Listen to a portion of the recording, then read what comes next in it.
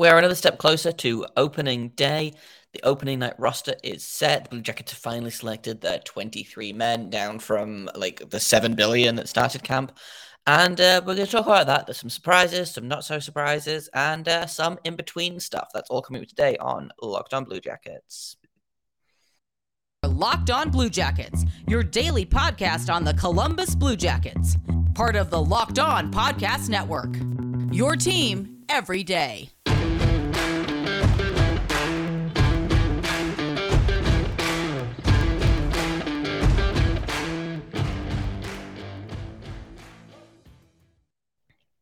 Hello and welcome to Locked On Blue Jackets. You're part of the Locked On Podcast Network, your team every day. I am, as always, your host, Jay Foster, here to bring you news, stories, excitement, sadness, yelling, ranting, all of the above and more about your favorite team and mine, the Columbus Blue Jackets. Before we get started, I want to thank everyone for making this your first listen of the day every day. Locked On Blue Jackets continues to be free and available on all podcast platforms and also over on YouTube. Like I said, we are... probably not going to hit the 250 subscribers by opening night, but that is fine. I super appreciate everyone who has liked, subscribed, commented, etc. over the past 6 months or so that I've been doing the YouTube thing, and here's to the next 6 months.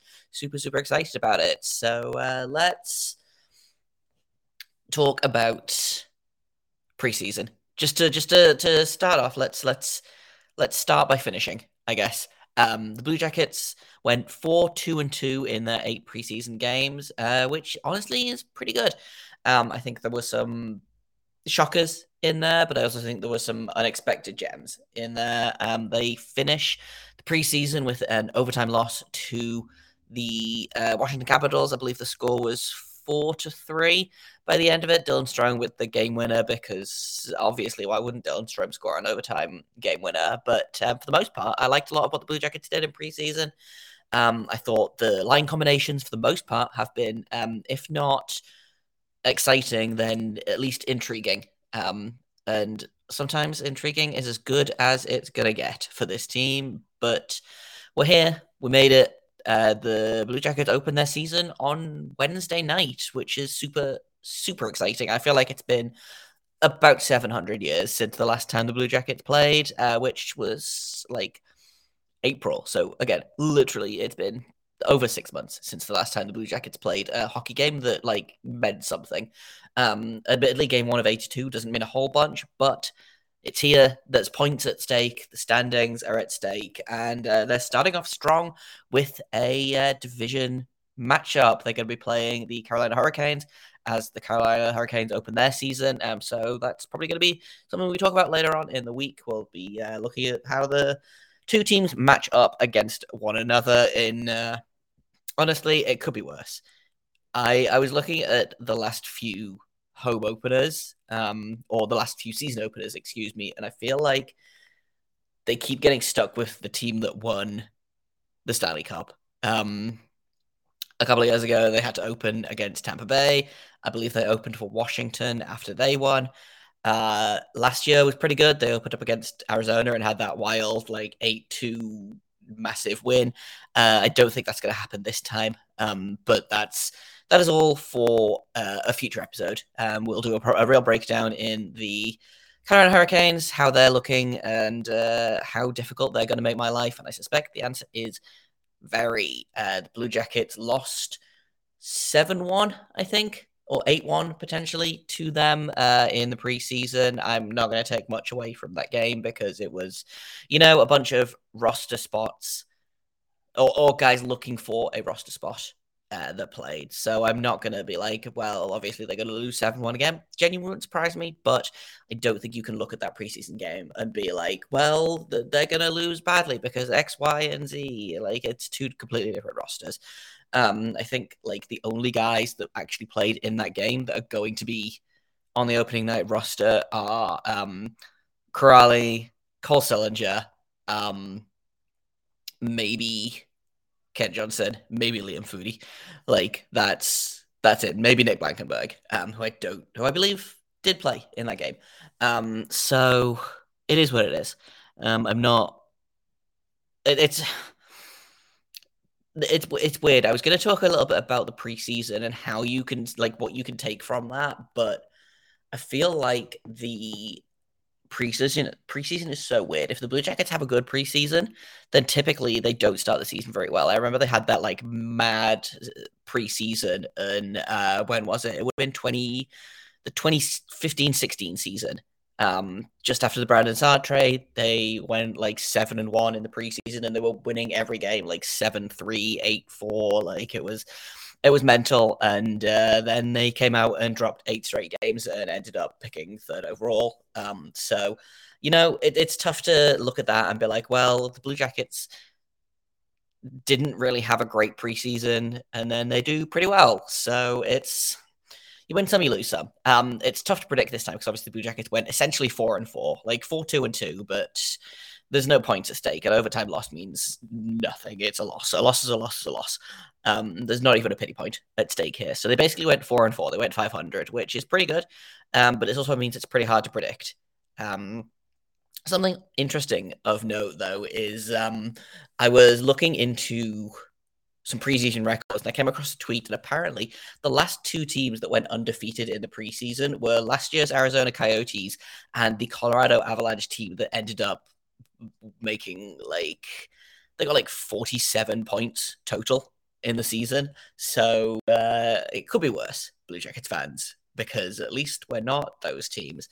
But let's stop looking at preseason. Let's look ahead to the season opener. Let's look at the opening roster.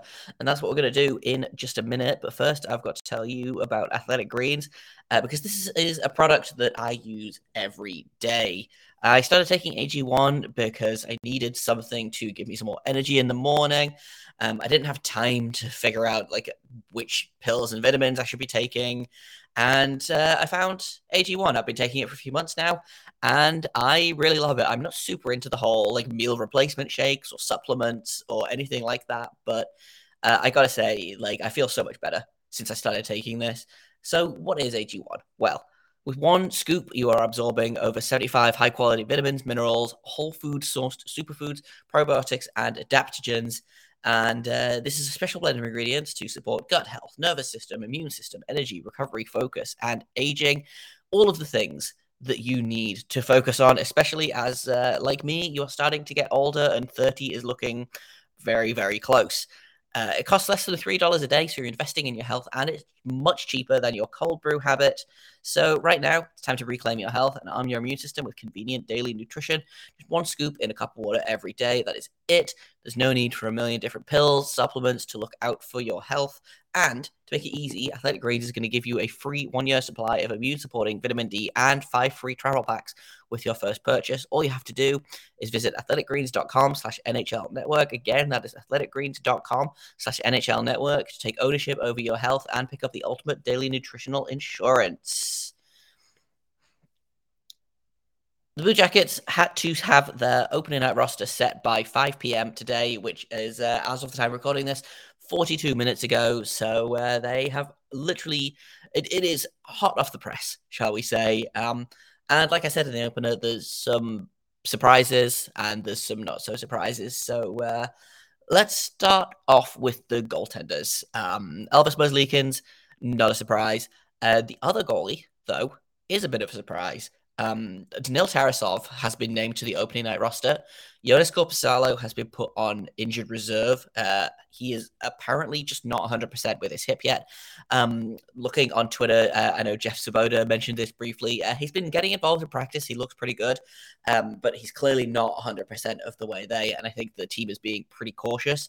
I don't hate this, and I think having Tarasov maybe get some NHL reps early in the season could be a good thing, especially, he missed basically all of last season.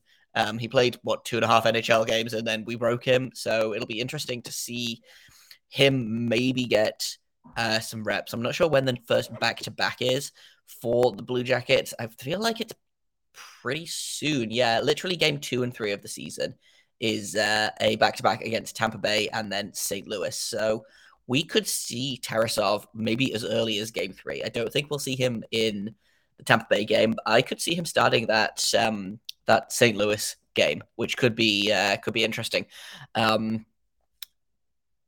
I'm not sure what to think of the Corpusala. Well, I mean, I do know what to think of Corpusala going on IR, but it's not what I expected, honestly. He didn't get any preseason action, and I'm wondering if he's maybe a little bit further behind schedule than they thought he would be at this point in the preseason slash season run up. Hopefully he's ready soon. Mostly because I don't know that Tarasov will get a ton of benefits behind Merzlikins. Merzlikins is a goalie that likes to play all the games he possibly can. He went like 12 straight games at the end of the season last year. Bar like I think he played like 16 of the last 18 games of the season or something bonkers like that. You know, he's a goalie that likes to play a lot. So I don't know that you'll see a lot of Tarasov, and I don't know that that's helpful, frankly. So he was a guy that I would have wanted to see down in Cleveland, getting reps down there. On the plus side, that looks like we might see Jack Reeves in a Monsters starting role sooner than we thought. But hopefully we'll see Korpisalo back on the ice soon enough, if only to try and up his trade value as we get into the season. And I mean, before you know it, it's going to be trade deadline time. So we'll see. In terms of the defensemen, Andrew Peeke, not a surprise. Gavrikov, Werenski, Jake Bean, Anna Boquist, Erica Branson. None of these are surprising. And then the final spot went to Nick Blankenburg. David Jiricek has been assigned to the Cleveland Monsters, which, again, I feel like I've been going up and down or round and round about this for a significant portion of the weekend, and also today when I heard the news. Unsurprised, and I think they wanted more out of Jiricek than they got this training camp. I don't think that he was bad, but I think he maybe needs a little bit more refinement in his game. Obviously, he's 18 years old. You know, they can't all be Cole Sullingers. But especially with that logjam on the right side, I think it would have been really, really hard for them to look at Nick Blankenburg and David Jiricek and say, we're going to send Blankenburg down and keep Jiricek. I expect to see him in the NHL this season. That doesn't feel like a leap, but it is going to be interesting to see how much Nick Blankenburg actually plays, because obviously he's got to compete with Peeke, Boquist, and Gabranson for a spot on that right side. Like, maybe he plays the left side, becomes a little bit more versatile, but if anything else, he might get a couple of games in while Gabranson is recovering from this knock that he took in the preseason. So that's the defense. Like I said, not a lot of surprises, and one that I thought was a surprise, but actually having looked at it, I'm like, yeah, no, this makes a lot of sense. In a minute, we're going to talk about the forwards, which has a couple more surprises and many not surprises. That's all coming up next on Locked On Blue Jackets. So the forwards for the 23-man roster, we've got Sean Kuraly, Johnny Gaudreau, Gus Nyquist, Justin Danforth. None of these are surprising. Liam Foudy was named. Matthew Olivier was named. Patrick Laine, Cole Sillinger, Boone Jenner, Eric Robinson. None of those are surprising. Igor Chinakov, Kent Johnson. Not really surprising, but fun. And we'll talk about that in a minute. And then finish that off with Jake Voracek and Jack Roslovic. So, like I said, nothing super surprising. Of note, Emil Bemstrom has been sent down to the Cleveland Monsters. Again, I think it's a case of he didn't necessarily play badly, but I think he was outplayed by, for example, I think Igor Chinakov had a phenomenal preseason and a great training camp. And I think it's hard to look at a player like Kent Johnson, who, again, I think has not had the impact that I personally was hoping for in the preseason, especially after that really strong Traverse City tournament. But if I had to choose between those players, I want Kent Johnson in that lineup over Emil Bemstrom, which is a shame because I like Emil Bemstrom a lot.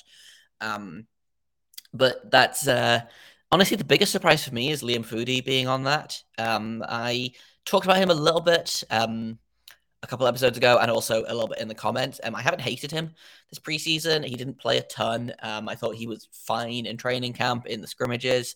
But I'm wondering what his role is going to be on this team, honestly. And of the players, I was pretty sure that if they had to choose, it was going to be Foodie sent down and Bemstrom taking that 13th or 14th spot. I didn't count how many forwards there were, but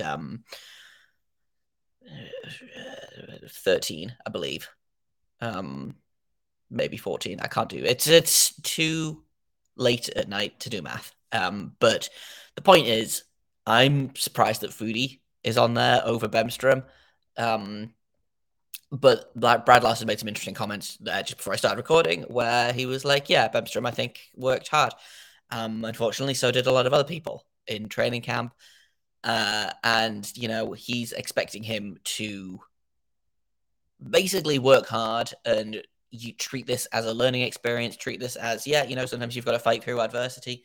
I have lots of thoughts on fighting through adversity in regards to hockey, but maybe Bemstrom will see this as a way to fight his way back up to the big leagues, because I do think he is an NHL player. Like I said, I like Bemstrom a lot. I think I'm a bigger Bemstrom fan than many people that are fans of the team. So we'll see. Maybe he'll, like I said, it could be a really good confidence boost if they send him down to the AHL and he just he and Kirill Marchenko just tear through every other team in the North Division for a month or so. I think that could be pretty fun. The other thing that I wanted to kind of briefly talk about, what a preseason Igor Chinakhov had.